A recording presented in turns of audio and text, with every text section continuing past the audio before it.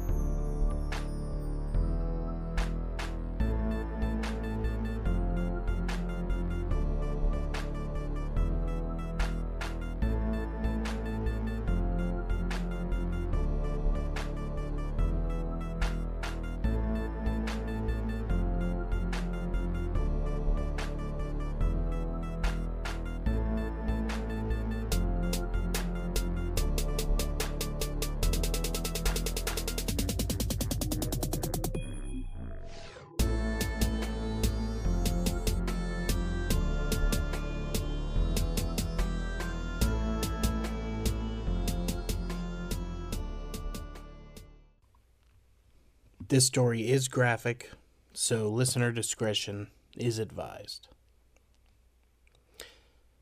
Dennis Andrew Nilsen was a Scottish serial killer and necrophile who murdered at least 12 young men and boys between 1978 and 1983.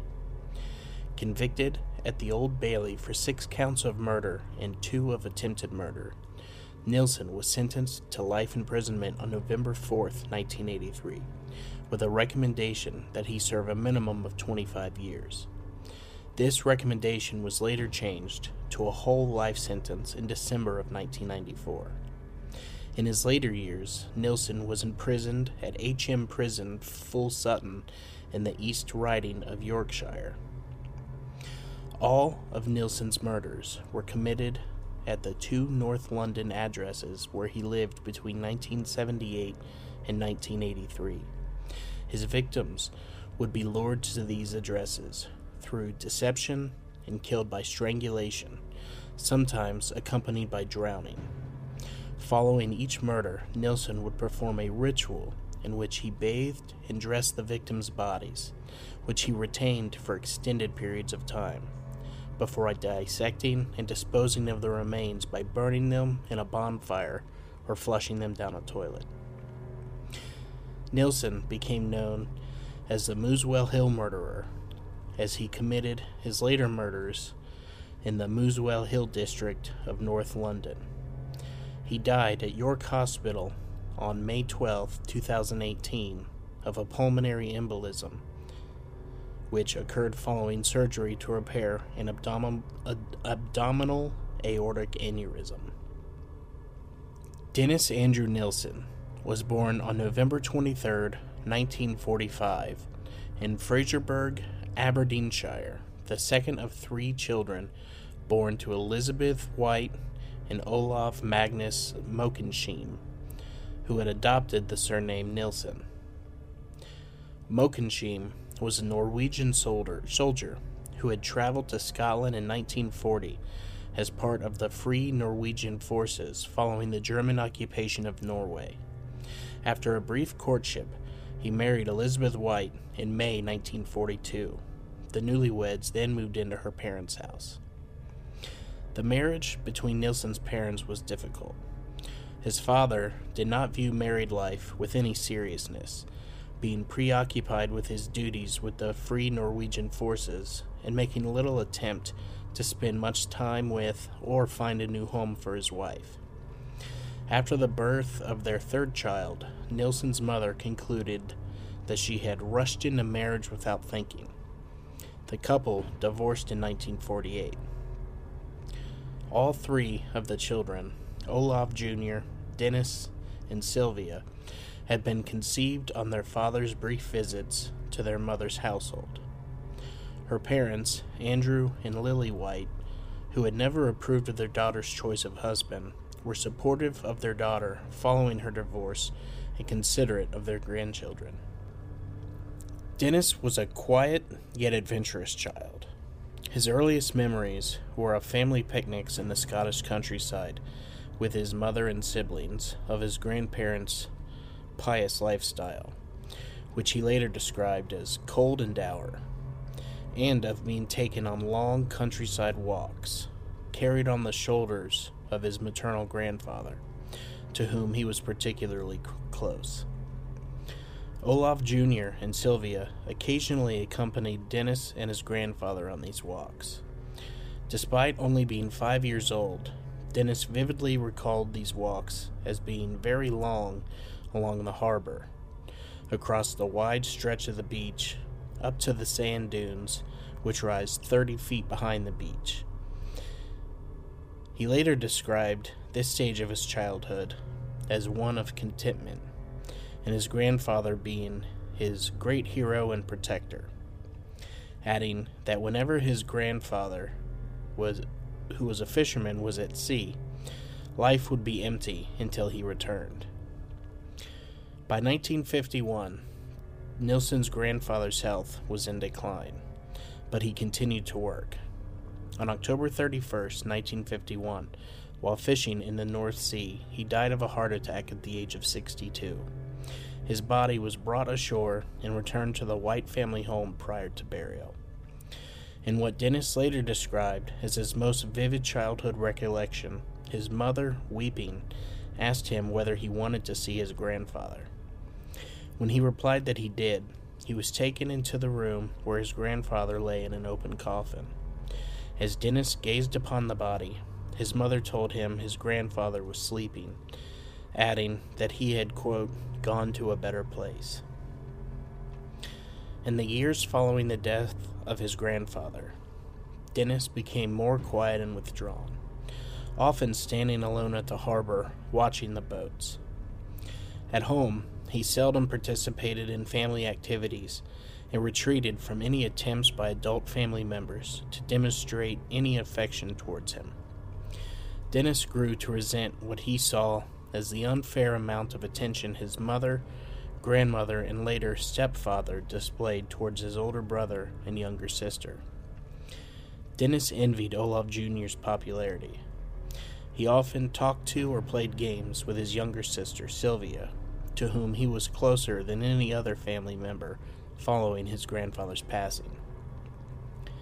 On one of his solo excursions to the beach in 1954 or 1955, Dennis became submerged beneath the water and was almost dragged out to sea. He initially panicked, flailing his arms and shouting as he gasped for air, which wasn't there. He recalled believing that his grandfather was about to arrive to pull him out before experiencing a sense of tranquility. His life was saved by another youth who dragged him ashore. Shortly after this incident, Dennis's mother moved out of his grandparents' home and into a flat with her 3 children. She later married a builder named Andrew Scott, with whom she had 4 more children in as many years. Although Dennis initially resented his stepfather, whom he viewed as an unfair disciplinarian, he gradually came to grudgingly respect him. The family moved to Stricken in 1955.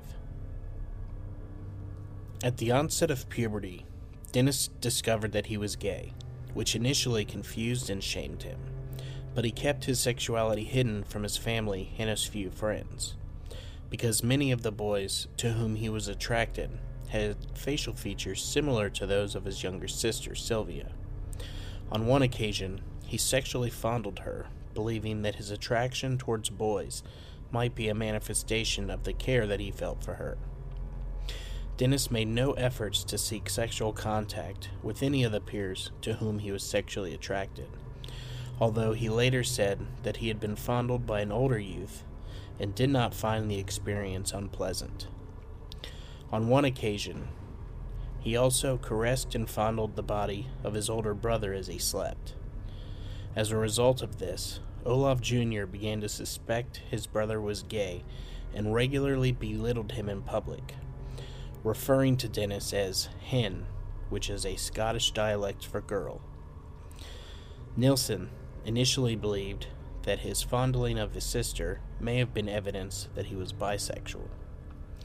As Dennis progressed into adolescence, he found life in Stricken increasingly stifling, with limited entertainment amenities or career opportunities. He respected his parents' effort to provide and care for their children, but began to resent the fact that his family was poorer than most of his peers, with his mother and stepfather making no effort to better their lifestyles. Thus, Dennis seldom invited his friends to the family home. At the age of 14, he joined the Army Cadet Force, viewing the British Army as a potential avenue for escaping his rural origins. Dennis's scholastic record was above average. He displayed a flair for history and art, but shunned sports. He finished his schooling in 1961 and briefly worked in a canning factory as he considered which career path he should choose. After 3 weeks at the factory, Dennis informed his mother that he intended to join the Army, where he intended to train as a chef. Dennis passed the entrance examinations and received official notification that he was to enlist for 9 years' service in September of 1961, commencing his training with the Army Catering Corps at St. Omer Barracks in Aldershot, Hampshire. Within weeks, Dennis began to excel in his Army duties. He later described his 3 years of training at Aldershot as the happiest of my life. He relished the travel opportunities affording him in his training, and recalled as a highlight his regiment taking part in a ceremonial parade attended by both the Queen and Field Marshal Lord Montgomery of Alamein. While stationed at Aldershot, Dennis's latent feelings began to stir, but he kept his sexual orientation well hidden from his colleagues. Dennis never showered in the company of his fellow soldiers for fear of developing an erection in their presence, instead opting to bathe alone in the bathroom, which also afforded him the privacy to masturbate without discovery. In mid-1964, Dennis passed his initial catering exam and was officially assigned to the 1st Battalion of the Royal Fusiliers in West Germany, where he served as a private. In this deployment, Dennis began to increase his intake of alcohol. He described himself and his colleagues as, quote, hard-working, boozy lot. His colleagues recalled that he often drank to excess in order to ease his shyness. On one occasion, Dennis and a German youth drank themselves into a stupor. When Dennis awoke, he found himself on the floor of the German youth's flat. No sexual activity had occurred, but this incident fueled Dennis's sexual fantasies, which initially involved his sexual partner, invariably a young, slender male, being completely passive. These fantasies gradually evolved into his partner being unconscious or dead. On several occasions, Dennis also made tentative efforts to have his own prone body sexually interfered with by one of his colleagues. In these instances, whenever he and his colleagues drank to excess, Dennis would pretend that he was inebriated in the hope that one of his colleagues would make sexual use of his supposedly unconscious body. Following 2 years of service in Germany, Dennis returned to Aldershot, where he passed his official catering exam before being deployed to serve as a cook for the British Army in Norway. In 1967, he was deployed to the state of Aden, formerly Aden Colony, now part of Yemen, where he again served as a cook at the Ai Mansoura prison. This posting was more dangerous than his previous postings in West Germany or Norway, and Dennis later recalled his regiment losing several men, often in ambushes en route to the army barracks. Dennis was kidnapped by an Arab taxi driver who beat him unconscious and placed him in the boot of his car. Upon being dragged out of the boot, Dennis grabbed a jack handle and knocked the taxi driver to the ground before beating him into unconsciousness. He then locked the man into the boot of the taxi. Unlike his previous postings, Dennis had his own room while stationed in Aden. This afforded him the privacy to masturbate without discovery. His developed fantasies of sex with an unresistant or deceased partner unfulfilled. He compensated by imagining sexual encounters with an unconscious body as he masturbated while looking at his own prone nude body in a mirror. On one occasion, Dennis discovered that, by using a freestanding mirror, he could create an effect whereby, if positioning the mirror so his head was out of view, he could visualize himself engaged in a sexual act with another man. To Dennis, this ruse created the ideal circumstance in which he could visually split his personality. In these masturbatory fantasies, Dennis alternately envisioned himself as being both the domineering and the passive partner. These fantasies gradually evolved to incorporate his own near-death experience with the Arab taxi driver, the dead bodies he had seen in Aden, and imagery within a 19th century oil painting entitled The Raft of the Medusa, which depicts an old man holding the limp, nude body of a dead youth as he sits aside the dismembered body of another young male. In Dennis's most vividly recalled fantasy, a slender, attractive young blonde soldier who had been recently killed in battle is dominated by a faceless, dirty, gray-haired old man who washed this body before engaging in intercourse with the spread-eagled corpse. While Dennis completed his deployment in Aden, he returned to the UK and was assigned to serve with the Argyll and Sutherland Highlanders at Seaton Barracks in Plymouth, Devon. Throughout his service with this regiment, he was required to cook for 30 soldiers and 2 officers on a daily basis. Dennis served at these barracks for 1 year before being transferred with the Argyll and Sutherland Highlanders to Cyprus in 1969. Months later, the regiment was transferred to West Berlin, where the same year Dennis had his first sexual experience with a female, a prostitute whose services he solicited. He bragged of this sexual encounter to his colleagues, but later stated that he found intercourse with a female both overrated and depressing. Following a brief period with the Argyll and Sutherland Highlanders in Inverness, Nilsen, he was selected to cook for the Queen's Royal Guard before, in January 1971, being reassigned to serve as a cook for a different regiment in the Shetland Islands, where he ended his 11-year military career at the rank of corporal in October 1972. Between October and December 1972, Dennis lived with his family as he considered his next career move. On more than one occasion in the 3 months Dennis lived in Stricken, his mother voiced her opinion as to her being more concerned with his lack of female companionship than his career path, and of her desire to see him marry and start a family. On one occasion, Dennis joined his older brother, Olaf Jr., his sister-in-law, and another couple to watch a documentary about gay men. All present viewed the topic with derision except Dennis, who ardently spoke in defense of gay rights. A fight ensued, after which Olaf Jr. informed his mother that Dennis was gay. Dennis never spoke to his older brother again, and maintained only sporadic written contact with his mother, stepfather, and younger siblings. He decided to join the Metropolitan Police and moved to London in December to begin the training course. In April 1973, Dennis completed his police training and was posted to Willesden Green, Still a cadet and junior constable, he performed several arrests but never had to physically subdue a member of the public.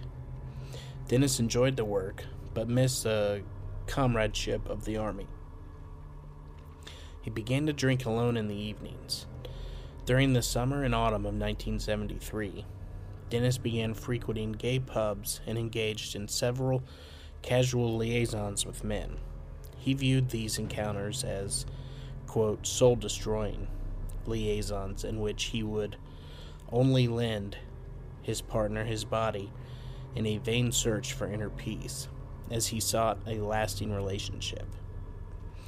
In August, following a failed relationship, Dennis came to the conclusion that his personal lifestyle was at odds with his job. His birth father died the same month, leaving each of his 3 children 1,000 pounds, the equivalent of about 9,972 pounds as of 2022. In December, Dennis resigned from the police. Between December 73 and May 1974, he worked as a security guard. The work was intermittent, and he resolved to find more stable, secure employment. He found work as a civil servant in May 1974. He was initially posted to a job center in Denmark Street, where his primary role was to find employment for unskilled laborers. At his workplace, Dennis was known to be a quiet, conscientious employee who was active in the trade union movement. His attendance record was mediocre, although he frequently volunteered to work overtime, leading several colleagues to suspect that he was something of a loner. In 1979, Dennis was appointed to acting executive officer. He was officially promoted to the position of executive officer with additional supervisory responsibilities in June of 1982, and transferred to another job center in Kentish Town, continuing in this job until his arrest. In November 1975, Dennis encountered a 20-year-old man named David Golachan being threatened outside of a pub by 2 other men.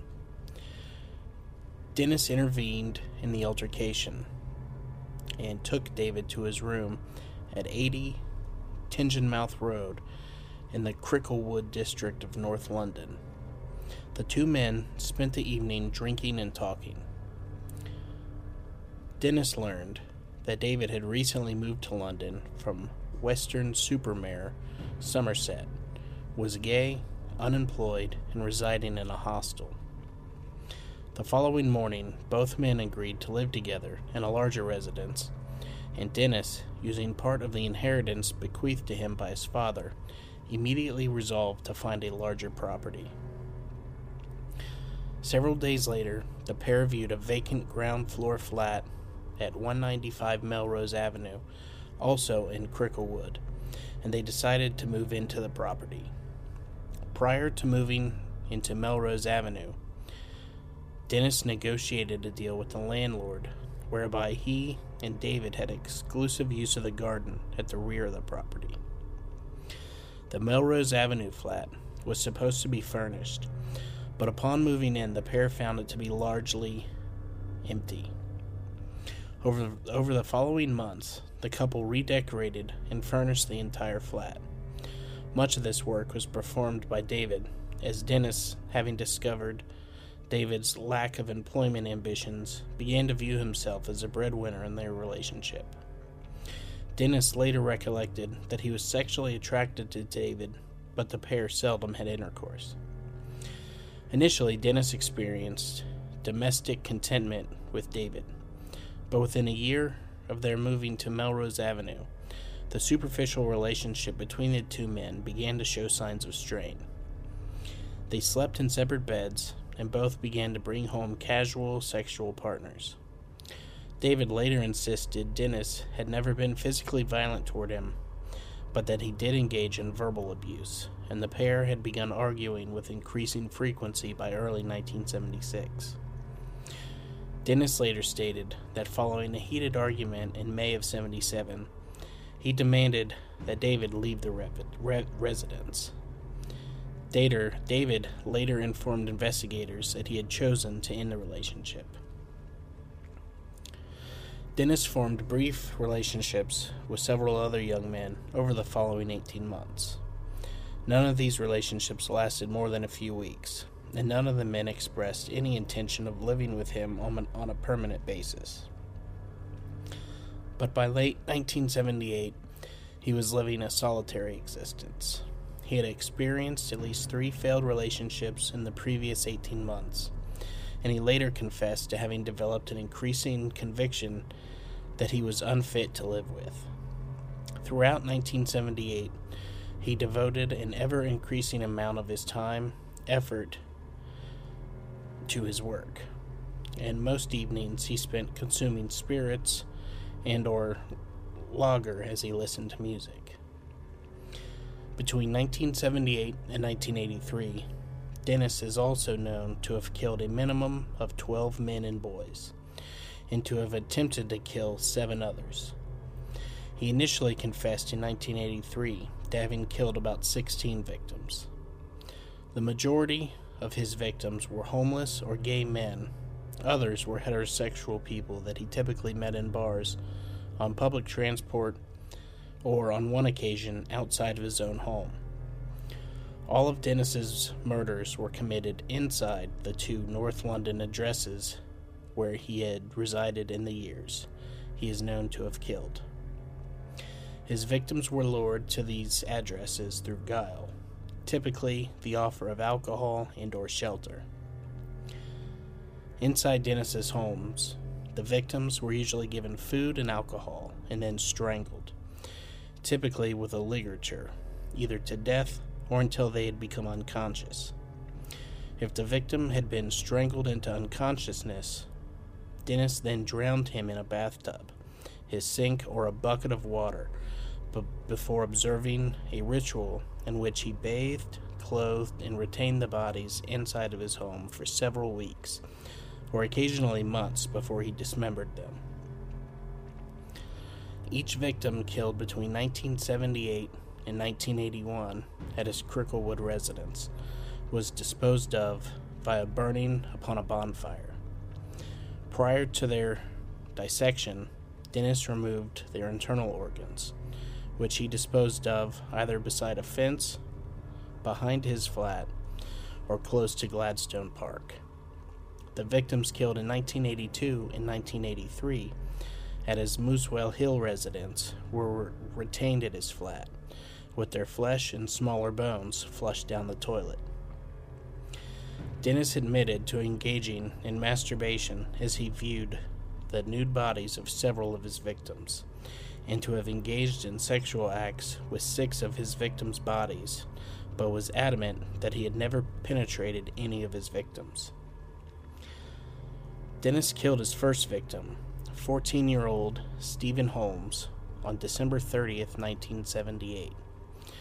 Holmes encountered Dennis in the Cricklewood Arms pub, where Holmes had unsuccessfully attempted to purchase alcohol. According to Nilsen, he had been drinking heavily alone on the day that he met Holmes, before deciding in the evening that he must, at all costs, leave his flat and seek company. Dennis invited Holmes to his house with the promise of the 2 drinking alcohol and listening to music, believing him to be approximately 17 years old.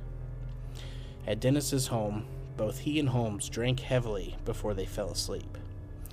The following morning, Dennis awoke to find the sleeping Holmes beside him on his bed. In his subsequent written confessions, he stated that he was, quote, afraid to wake him in case he left me. After caressing the sleeping youth, Dennis decided Holmes was to stay with me over the new year, whether he wanted to or not. Reaching for a necktie, Dennis straddled Holmes as he strangled him into unconsciousness, before drowning the teenager in a bucket filled with water.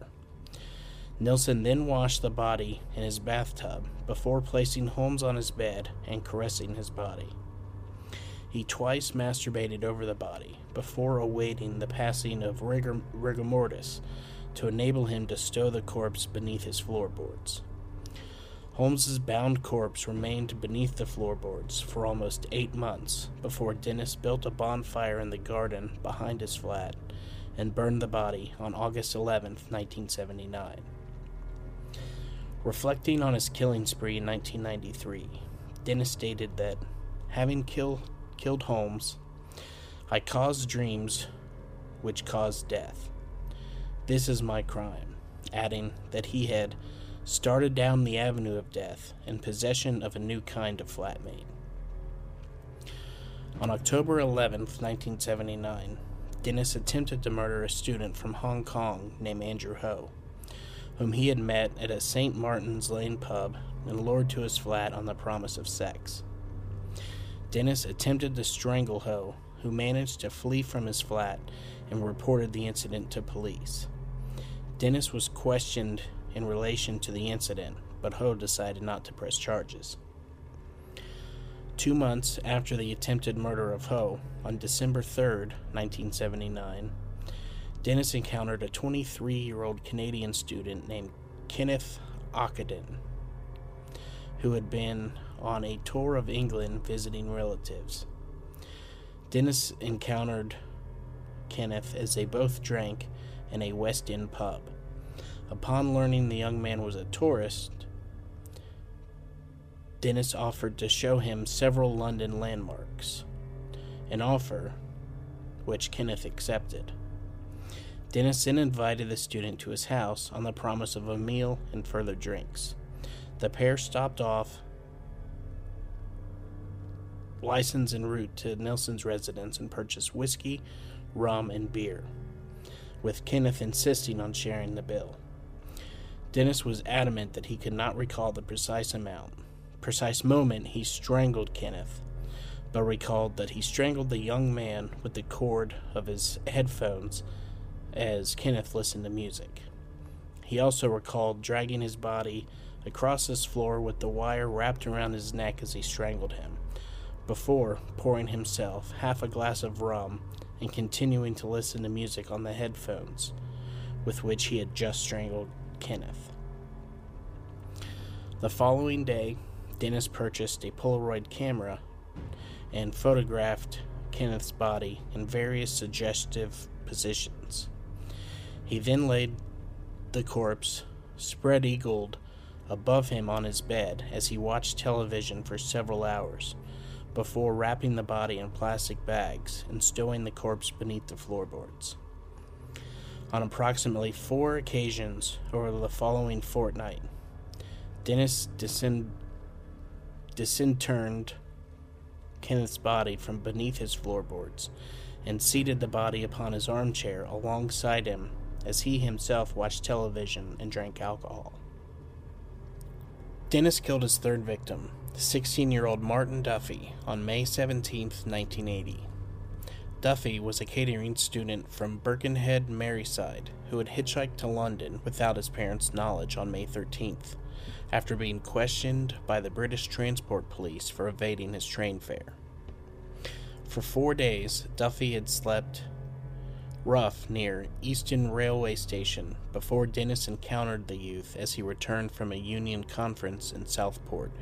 Duffy, Dennis recollected, was both exhausted and hungry, and happily accepted Dennis's offer of a meal and a bed for the evening.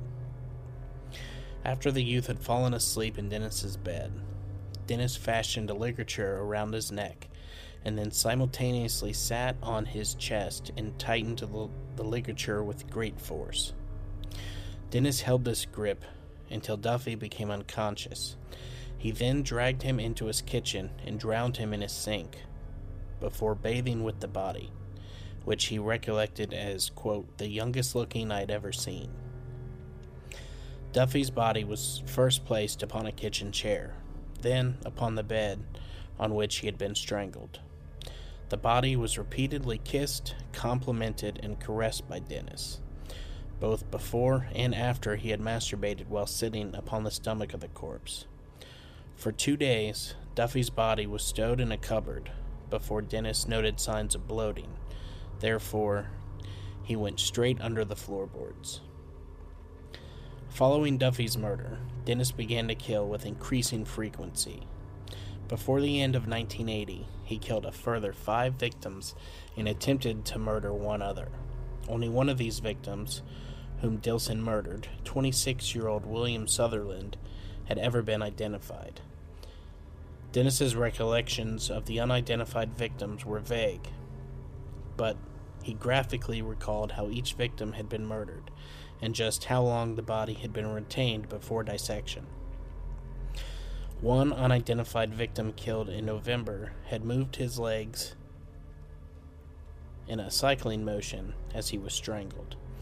Dennis is known to have absented himself from work between November 11th and 18th, likely due to this particular murder.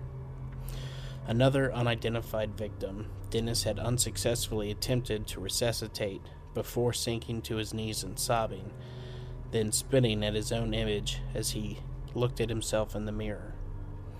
On another occasion, he had lain in bed alongside the body of an unidentified victim as he listened to the classical theme Fanfare for the Common Man before bursting into tears. Inevitably, the accumulated bodies beneath Dennis's floorboards attracted insects and created a foul odor, particularly throughout the summer months. On occasions when Dennis disinterred the victims from beneath the floorboards, he noted that the bodies were covered with pupa and infested with maggots. Some victims' head had maggots crawling out of the eye sockets and mouths. He placed deodorants beneath the floorboards and sprayed insecticide about the flat twice daily, but the odor of decay and the presence of flies remained. In late 1980, Dennis removed and dissected the bodies of each victim killed since December 1979 and burned them upon a communal bonfire that he had constructed on waste ground behind his flat. To disguise the smell of the burning flesh of the 6 dissected bodies placed upon this pyre, Dennis crowned the bonfire with an old car tire. 3 neighborhood children stood to watch this particular bonfire, and Dennis later wrote in his memoirs that he felt that it would have seemed in order if he had seen these 3 children dancing around a mass funeral pyre. When the bonfire had been reduced to ashes and cinders, Dennis used a rake to search the debris for any recognizable bones. Noting a skull was still intact, he smashed it to pieces with his rake. On or about January 4th, 1981, Dennis encountered an unidentified man with whom he described for investigators as an 18-year-old blue-eyed young Scot at the Golden Lion pub in Soho. He was lured to Melrose Avenue upon the promise of partaking in a drinking contest. After Dennis and his victim had consumed several beverages, Dennis strangled him with a tie and subsequently placed the body beneath the floorboards. Dennis is known to have informed his employers that he was ill and unable to attend work on January 12th, in order that he could dissect both the victims and another unidentified victim that he had killed approximately 1 month earlier. By April, Dennis had killed 2 further unidentified victims, one of whom he described as an English skinhead whom he had met in Leicester Square. The other he described as Belfast Boy, a man in his early 20s, approximately 5 foot 9 inches in height, whom he had murdered sometime in February. In relation to the first of these 3 unidentified victims, he later casually reflected, "End of the day, end of the drink, end of a person. Floorboards back, carpet replaced, and back to work at Denmark Street." The following month, Dennis removed the internal organs of several victims stowed beneath his floorboards. He discarded these innards both upon the waste ground behind his flat and in his household trash can. The final victim to be murdered at Melrose Avenue was 23-year-old Malcolm Barlow, whom Dennis discovered slumped against a wall outside his home on September 17, 1981. When Dennis inquired as to Barlow's welfare, he was informed that a medication Barlow was prescribed for his epilepsy had caused his legs to weaken. Dennis suggested that Barlow should be in a hospital, and, supporting him, walked him into his residence before phoning for an ambulance. The following day, Barlow was released from the hospital and returned to Dennis's home, apparently to thank him. He was invited in, and after eating a meal, began drinking rum and coke before falling asleep on the sofa. Dennis manually strangled Barlow as he slept, before stowing his body beneath his kitchen sink the following morning.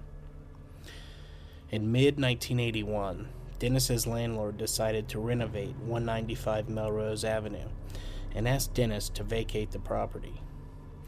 Dennis was initially resistant to the proposal, but accepted an offer of £1,000 from the landlord to vacate the residence. He moved into an attic flat at 23D Cranley Gardens in the Muswell Hill district of North London on October 5, 1981. The day before he vacated the property, Dennis burned the dissected bodies of the last 5 victims that he had killed at this address upon a third and final bonfire that he constructed in the garden behind his flat. Again, Dennis ensured the bonfire was crowned with an old car tire to disguise the smell of burning flesh. Dennis had already dissected the bodies of 4 of these victims in January and August, and needed only to complete the dissection of Barlow for this third bonfire. At 23 Cranley Gardens, Dennis had no access to a garden, and as he resided in an attic flat, he was unable to stow any bodies beneath his floorboards. For almost 2 months, any acquaintances Dennis encountered and lured to his flat were not assaulted in any manner, although he did attempt to strangle a 19-year-old student named Paul Nobbs on November 23, 1981, but stopped himself from completing the act. In March 1982, Dennis encountered 23-year-old John Howlett while drinking in a pub near Leicester Square. Howlett was lured to Dennis's flat on the promise of continuing drinking with Dennis. There, both Dennis and Howlett drank as they watched a movie, before Howlett walked into Dennis's front room and fell asleep on his bed, which was located in the front room at this time. 1 hour later, Dennis unsuccessfully attempted to rouse Howlett, then sat on the edge of the bed drinking rum as he stared at him before deciding to kill him. Following a ferocious struggle, Dennis strangled Howlett into unconsciousness with an upholstery strap before returning to his living room. Shaking from the stress of the struggle, in which he had believed he would be overpowered. On 3 occasions over the following 10 minutes, Dennis unsuccessfully attempted to kill this victim after noting that he had resumed breathing, before deciding to fill his bathtub with water and drown him. For over a week following Howlett's murder, Dennis's own neck bore the victim's finger impressions. In May 1982, Dennis encountered Carl Stoder, a 21-year-old gay man, as a young man drank at the Black Cap pub in Camden. Dennis engaged Stoder in conversation, discovering that he was depressed following a failed relationship. After plying him with alcohol, Dennis invited him to his flat, assuring his guests that he had no intention of sexual activity. At the flat, Stoder consumed further alcohol before falling asleep upon an open sleeping bag. He later awoke to find himself being strangled, with Dennis loudly whispering, "Stay still." In his subsequent testimony at Dennis's trial, Stoder stated that he initially believed Dennis was trying to free him from the zip of the sleeping bag, before he returned to a state of unconsciousness. He then vaguely recalled hearing water running before realizing he was immersed in the water and that Dennis was attempting to drown him. After briefly succeeding in raising his head above the water, Stoder gasped the words, "No more, please, no more," before Dennis again submerged Stoder's head beneath the water. Believing that he had killed him, Dennis seated the youth in his armchair, then noted his mongrel dog, Bleep, licking Stoder's face. Dennis realized that he was still barely alive. He rubbed Stoder's limbs and heart to increase circulation, covered the youth's body in blankets, and then laid him upon his bed. When Stoder regained consciousness, Dennis embraced him. He then explained to Stoder that he had almost strangled himself on the zip of the sleeping bag, and that he had resuscitated him. Over the following 2 days, Stoder repeatedly lapsed in and out of consciousness. When Stoder had regained enough strength to question Dennis as to his recollections of being strangled and immersed in cold water, Dennis explained that he had become caught in the zipper of the sleeping bag following a nightmare, and that he had placed him in cold water as "you were in shock." Dennis then led Stoder to a nearby railway station, where he informed the young man that he hoped that he might meet again before he bade farewell to him. 3 months after Dennis's June 1982 promotion to the position of executive officer in his employment, he encountered a 27-year-old named Graham Allen attempting to hail a taxi in Shaftesbury. Allen accepted Dennis's offer to accompany him to Cranley Gardens for a meal, as had always been the case with several previous victims. Dennis stated that he could not recall the precise moment he had strangled Allen, but recalled approaching him as he sat eating an omelet with the full intention of murdering him. Allen's body was retained in the bathtub for a total of 3 days before Dennis began the task of dissecting his body upon the kitchen floor. Dennis is again known to have informed his employers he was ill and unable to work on October 9, 1982, likely in order that he could complete the dissection of Allen's body. On January 26, 1983, Dennis killed his final victim, 20-year-old Stephen Sinclair. Sinclair was last seen by acquaintances in the company of Dennis, walking in the direction of a tube station. At Dennis's flat, Sinclair fell asleep in a drug and alcohol-induced stupor in an armchair as Dennis sat listening to the rock opera Tommy. Dennis approached Sinclair, knelt before him, and said to him, "Oh, Stephen, here I go again," before strangling Sinclair with a ligature constructed with a necktie and rope.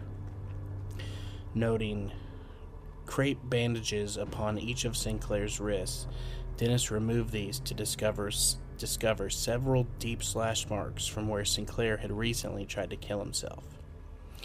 Following his usual ritual of bathing the body, Dennis laid Sinclair's body upon his bed, applied talcum powder to the body, then arranged 3 mirrors around the bed before himself lying naked alongside the dead man. Several hours later, he turned Stephen's head toward him before kissing his body on the forehead and saying, "Good night, Stephen." Dennis then fell asleep alongside the body.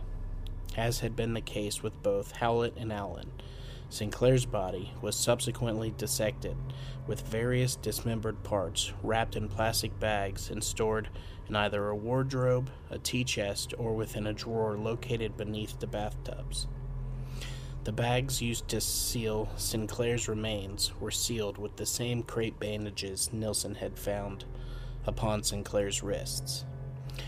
Dennis attempted to dispose of the flesh, internal organs, and smaller bones of all 3 victims killed at Cranley Gardens by flushing their dissected remains down his toilet, in a practice which he had conducted upon several victims killed at Melrose Avenue. He also boiled the heads, hands, and feet to remove the flesh off of these sections of the victims' bodies.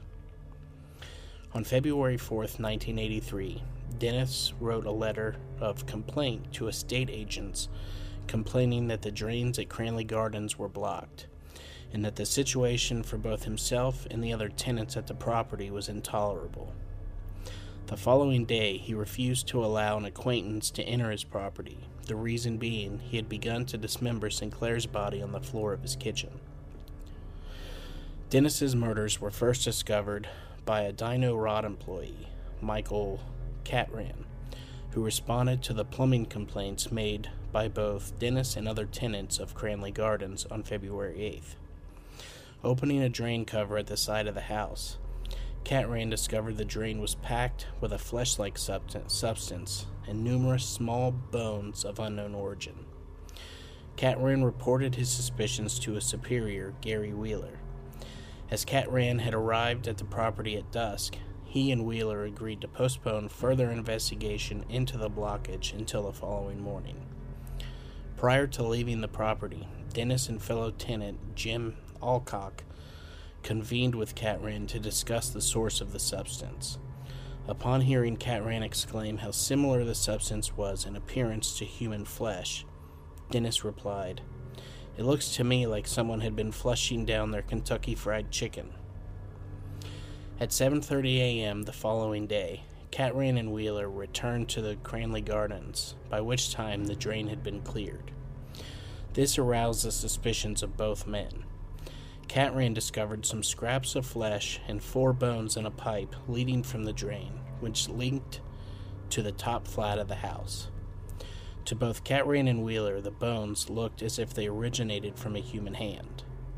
Both men immediately called the police, who, upon closer inspection, discovered further small bones and scraps of what looked to the naked eye like either human or animal flesh in the same pipe. These remains were taken to the mortuary at Hornsey, where pathologist David Bowen advised police that the remains were human, and that one particular piece of flesh he concluded had been from a human neck bore a ligature mark. Upon learning from fellow tenants that the top floor flat from where the human remains had been flushed belonged to Dennis, Detective Chief Inspector Peter J. and 2 colleagues opted to wait outside the house until Dennis returned home from work. When Dennis returned home, DCI-J introduced himself and his colleagues, explaining that they had come to inquire about the blockage in the drains from his flat. Dennis asked why the police were interested in his drains, and also whether or not the 2 officers present with Jay were health inspectors. In response, Jay informed Dennis that the other 2 were also police officers, and requested access to his flat to discuss the matter further. The 3 officers followed Dennis into his flat, where they immediately noted the odor of rotting flesh. Dennis questioned further as to why the police were interested in his drains, to which he was informed the blockage had been caused by human remains. Dennis feigned shock and bewilderment, stating, "Good grief, how awful." In response, Jay replied, "Don't mess about, where's the rest of the body?" Dennis responded calmly, admitting that the remainder of the body could be found in 2 plastic bags in a nearby wardrobe, from which DCI-J and his colleagues noted the overpowering smell of decomposition emanated. The officers did not open the cupboard, but asked Dennis whether there were any other body parts to be found, to which Dennis replied, "It's a long story. It goes back a long time. I'll tell you everything. I want to get it off my chest. Not here, at the police station." He was then arrested and cautioned on suspicion of murder before being taken to Hornsey Police Station. While en route to the police station, Dennis was asked whether the remains in his flat belonged to 1 person or 2. Staring out of the window of the police car, he replied, 15 or 16, since 1978.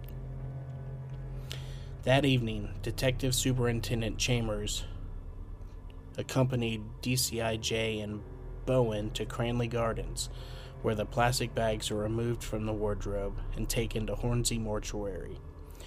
1 bag was found to contain 2 dissected torsos, one of which had been vertically dissected, and a shopping bag containing various internal organs.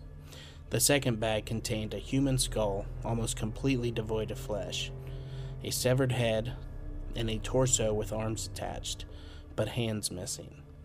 Both heads were found to have been subjected to moist heat. In an interview conducted on February 10th, Dennis confessed there were further human remains stowed in a tea chest in his living room, with other remains inside an upturned drawer in his bathroom.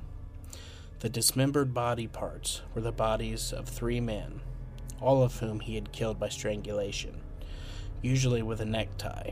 One victim he could not name, another he knew only as John the Guardsman, and a third he identified as Stephen Sinclair.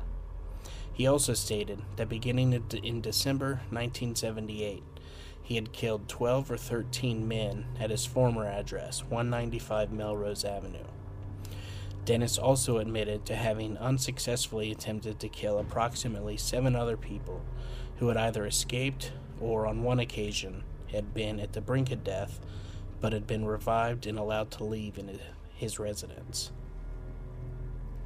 A further search for additional remains at Cranley Gardens on February 10th revealed the lower section of a torso and 2 legs stowed in a bag in the bathroom, and a skull, a section of torso, and various bones in the tea chest.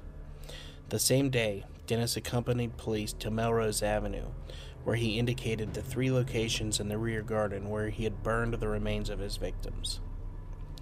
Catran contacted the Daily Mirror on February 10th, informing the newspaper of the ongoing search for human remains at Cranley Gardens, leading the newspaper to break the story and spark intense national media interest.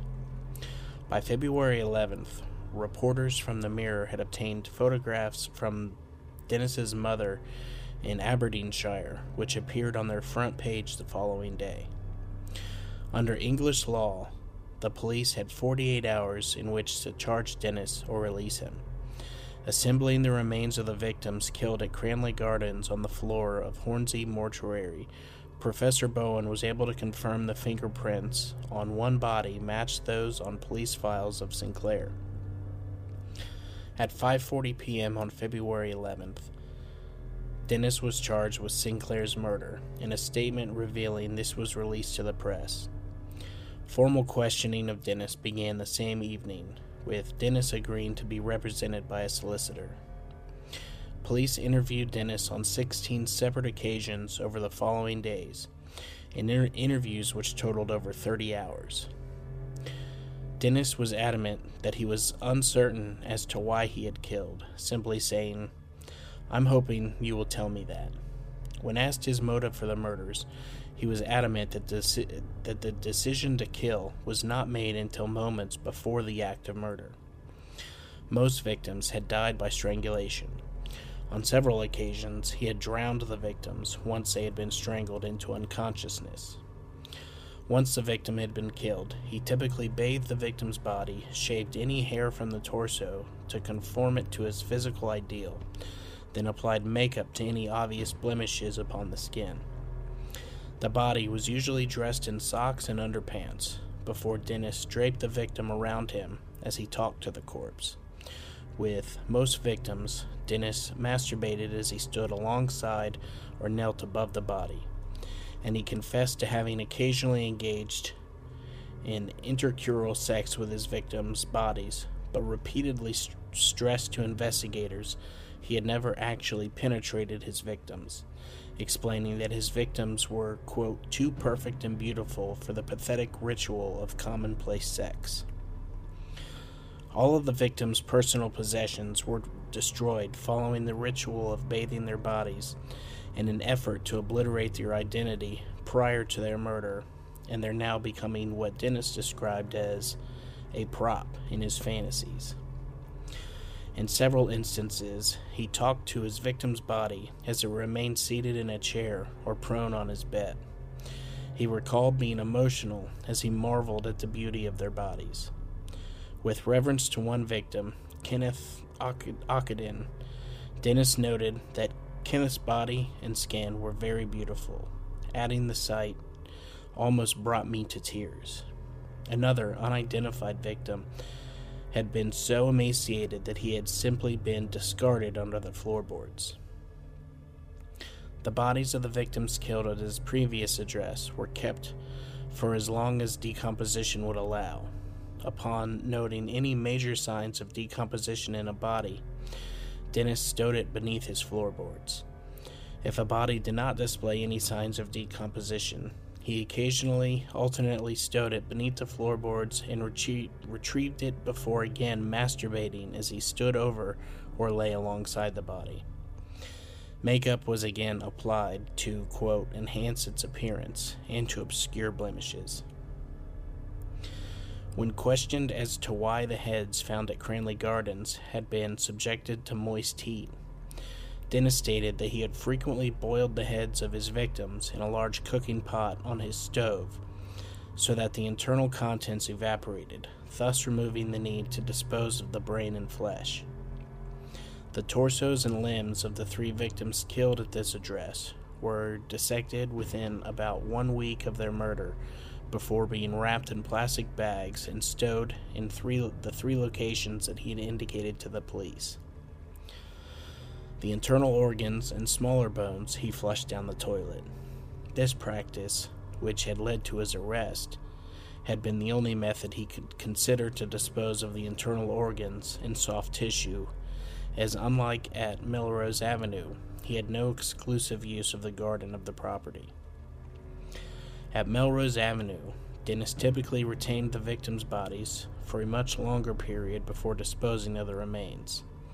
He kept 3 or 4 bodies stowed beneath the floorboards before he dissected the remains, which he would wrap inside plastic bags and either return under the floorboards or, in 2 instances, place inside suitcases, which had been left at the property by a previous tenant. The remains stowed inside the suitcases, those of Ockenden and Duffy, were placed inside a shed in the rear garden and were disposed of upon the second bonfire Dennis had constructed at Melrose Avenue.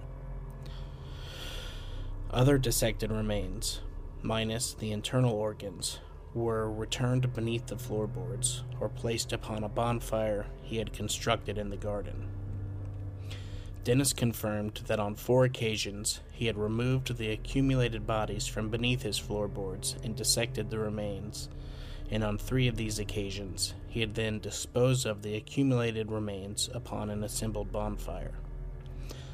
On more than 1 occasion, he had removed the internal organs from the victims' bodies and placed them in bags, which he then typically dumped behind a fence to be eaten by wildlife. All of the bodies of the victims killed at Melrose Avenue were dismembered after several weeks or months of internment beneath the floor.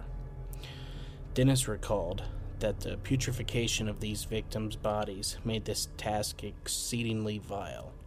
He recalled having to fortify his nerves with whiskey and having to grab handfuls of salt with which to brush aside maggots from the remains. Often he vomited as he dissected the bodies, before wrapping the dismembered limbs inside plastic bags and carrying the remains to the bonfires. Nonetheless, immediately prior to his dissecting the victims' bodies, Dennis masturbated as he knelt or sat alongside the corpse. This, he stated, was his symbolic gesture of saying goodbye to his victims. When questioned as to whether he had any remorse for his crimes, Dennis replied, "I wished I could stop, but I couldn't. I had no other thrill or happiness." He also emphasized that he took no pleasure from the act of killing, but, quote, worshipped the art in the act of death. On February 11, 1983, Dennis was officially charged with the murder of Stephen Sinclair. He was transferred to HMP Brixton to be held on remand until his trial. According to Dennis, upon being transferred to Brixton Prison to await trial, his mood was one of resignation and relief, with his belief being that he would be viewed in accordance with law as innocent until proven guilty. He objected to wearing a prison uniform while on remand, in protest at having to wear a prison uniform in what he interpreted to be breaches of prison rules. Dennis threatened to protest against his remand conditions by refusing to wear any clothes. As a result of this threat, he was not allowed to leave his cell. On August 1st, he threw the contents of his chamber pot out of his cell, hitting several prison officers. This incident resulted in Dennis being found guilty on August 9th of assaulting prison officers and subsequently spending 56 days in solitary confinement. On May 26, Dennis was committed to stand trial at the Old Bailey on 5 counts of murder and 2 of attempted murder. A 6th murder charge was later added. Throughout this committal hearing, he was represented by a solicitor named Ronald Moss, whom he had previously dismissed as his legal representative on April 21st, before Moss was reappointed to that role after Dennis had complained to magistrates he had been afforded no facilities with which he could mount his own defense. Moss was to remain Dennis's legal representative until July 1983, when Dennis, again expressing his intention to defend himself, discharged him until August 5th, when Dennis once again reappointed Moss. Initially, Dennis intended to plead guilty to each charge of murder at his upcoming trial. With Dennis's full consent, Moss had fully prepared his defense. 5 weeks before his trial, Dennis again dismissed Moss and opted instead to be represented by Ralph Hams, upon whose advice Dennis agreed to plead not guilty by diminished responsibility. Dennis was brought to trial on October 24, 1983, charged with 6 counts of murder and 2 of attempted murder.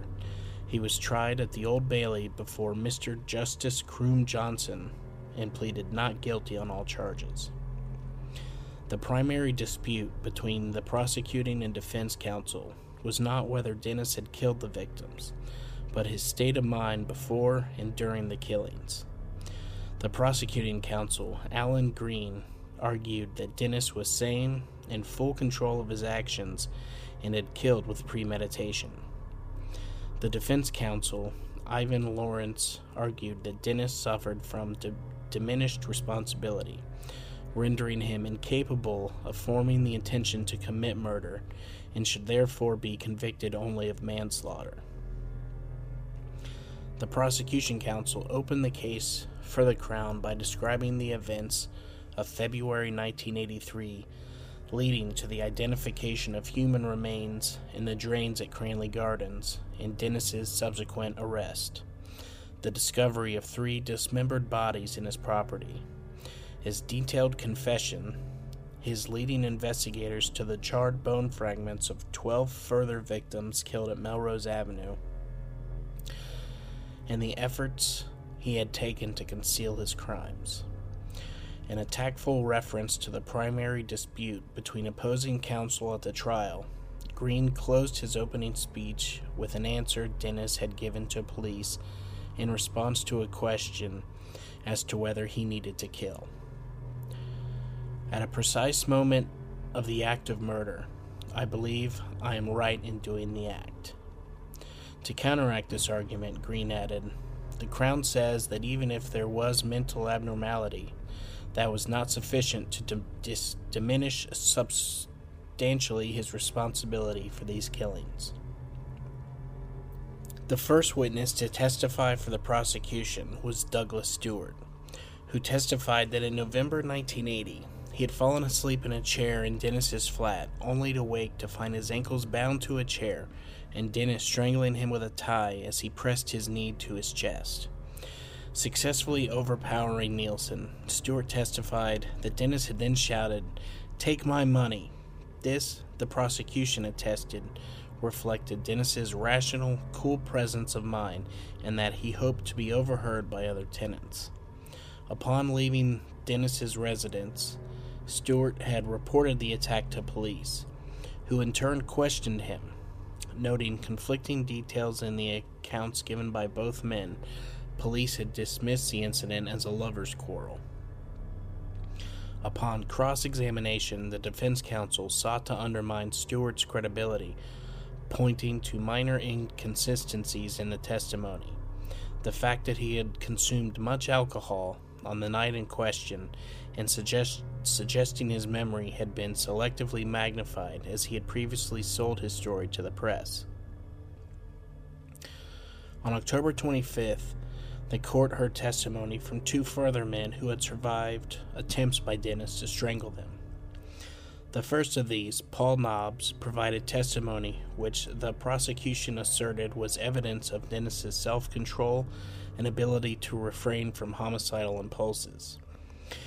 A university student, Nobbs testified that he accompanied Dennis to Cranley Gardens for alcohol and sex and woke in the early hours of the morning with a terrible headache. Upon washing his face in Dennis's bathroom, as Nobbs noted, his eyes were bloodshot and his face completely red. Dennis had exclaimed, "God, you look bloody awful." Dennison advised the youth to see a doctor.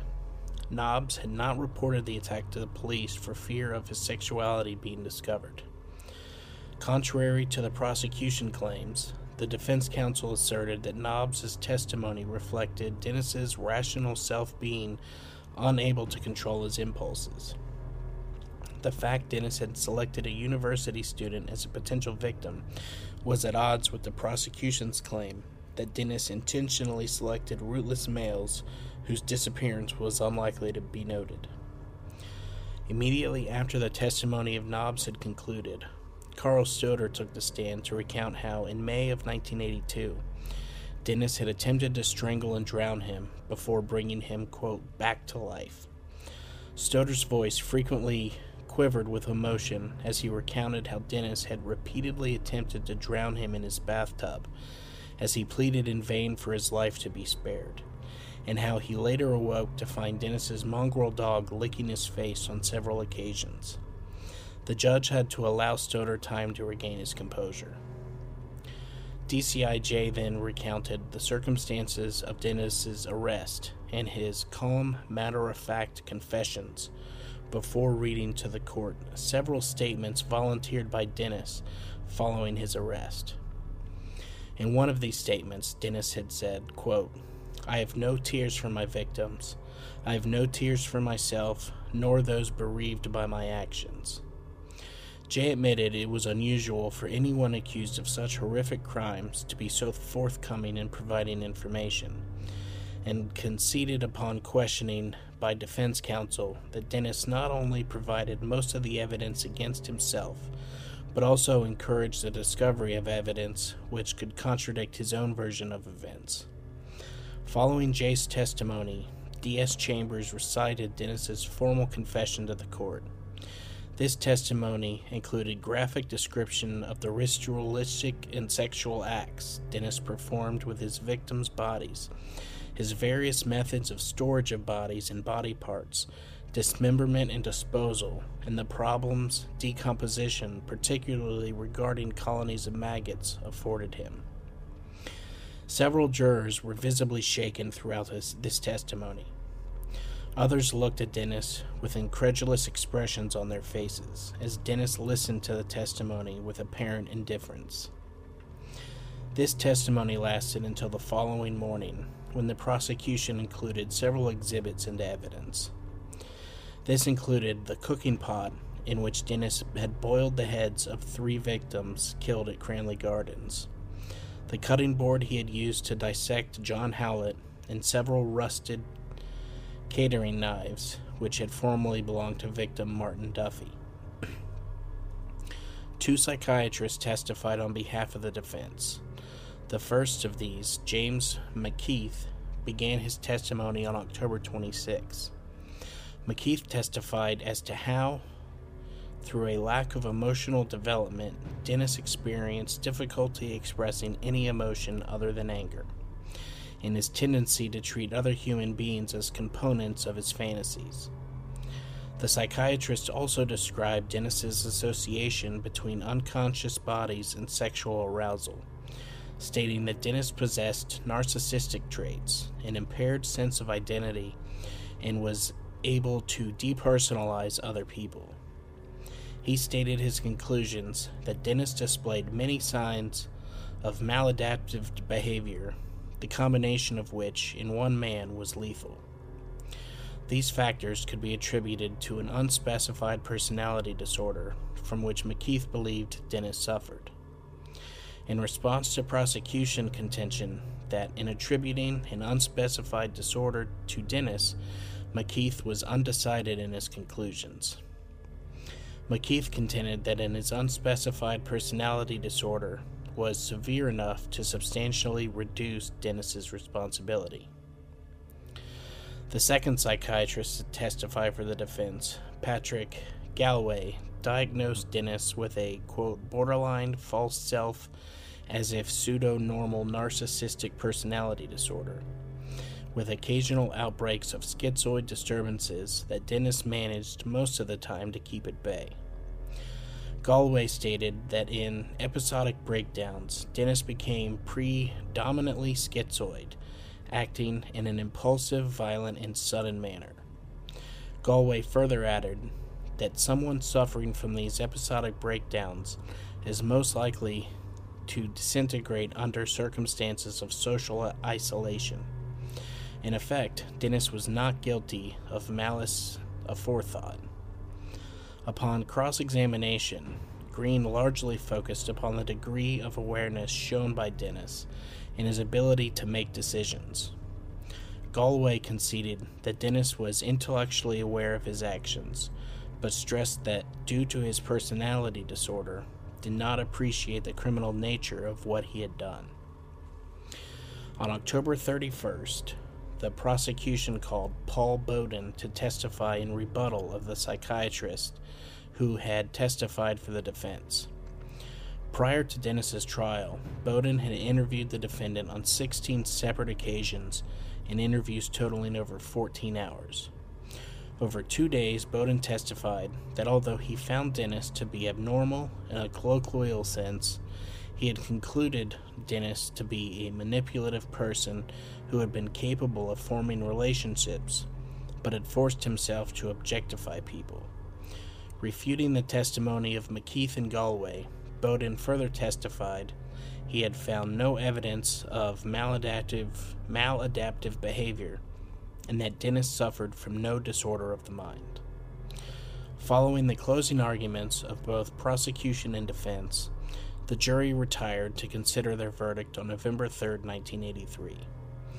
The following day, the jury returned with a majority verdict of guilty upon 6 counts of murder and 1 of attempted murder, with a unanimous verdict of guilty in relation to the attempted murder of Nobbs Kroom Johnson, sentenced Nilsen to life imprisonment with a recommendation that he serve a minimum of 25 years imprisonment. Following his conviction, Dennis was transferred to HMP Wormwood Scrubs to begin his sentence. As a Category A prisoner, he was assigned his own cell and could mix freely with other inmates. Dennis did not lodge an appeal, accepting that the Crown's case, that he had the capacity to control his actions and that he had killed with premeditation, was essentially correct.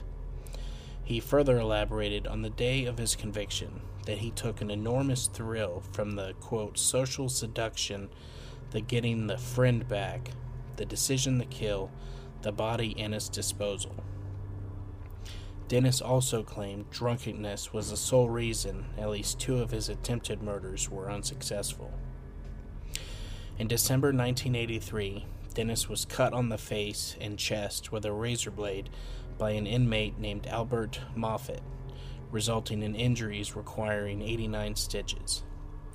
Afterward, he was briefly transferred to HMP Parkhurst before being transferred to Wakefield, where he remained until 1990. In 1991, Dennis was transferred to a vulnerable prison unit at HMP Full Sutton upon concerns for his safety. He remained there until 1993, when he was transferred to Whitmore, again as a Category A prisoner and with increased segregation from other inmates.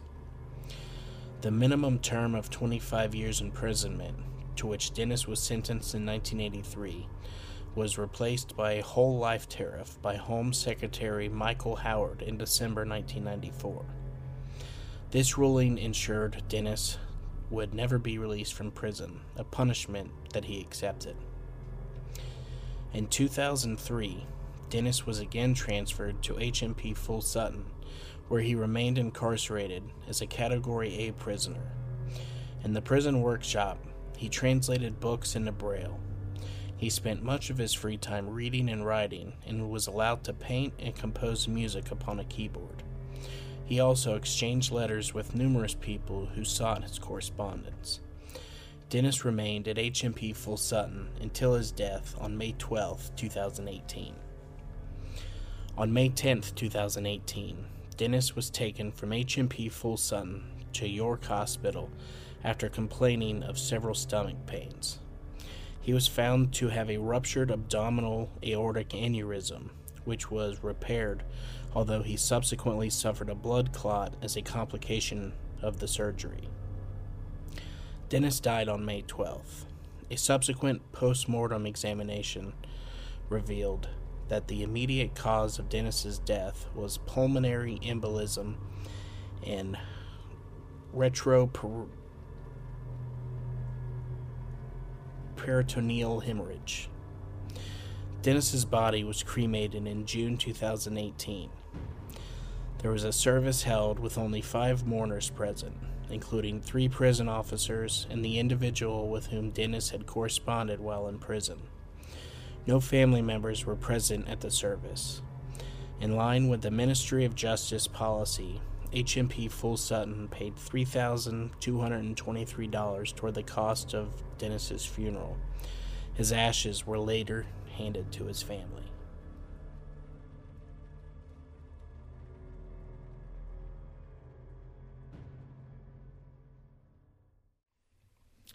Just as I said, that was a wild story. I usually have some thoughts about a big story like this, but all I can really say is good riddance. Killing all of those innocent people and trying to play crazy afterwards. But anyways, that is going to do it for today's episode. I hope that everyone enjoyed the story as crazy as it was. If you did, could you please rate and review on Spotify and Apple Podcasts? A 5-star rating really helps others to find us. Don't forget to join us on Facebook, follow us on Instagram, and subscribe on YouTube. And a little bit of news I should have mentioned at the beginning. Next week's 2-year anniversary episode, I was really wanting it to be about you guys, the listeners, but unfortunately I didn't receive any stories. So I hope I can come up with something good for you guys. But if you do enjoy the show, please consider helping to support us by joining on Patreon, with monthly bonus episodes being available from the $5 tier. Once again, thank you everyone for listening, and make sure to keep your doors and windows locked, and stay ready for Ohio Unsolved.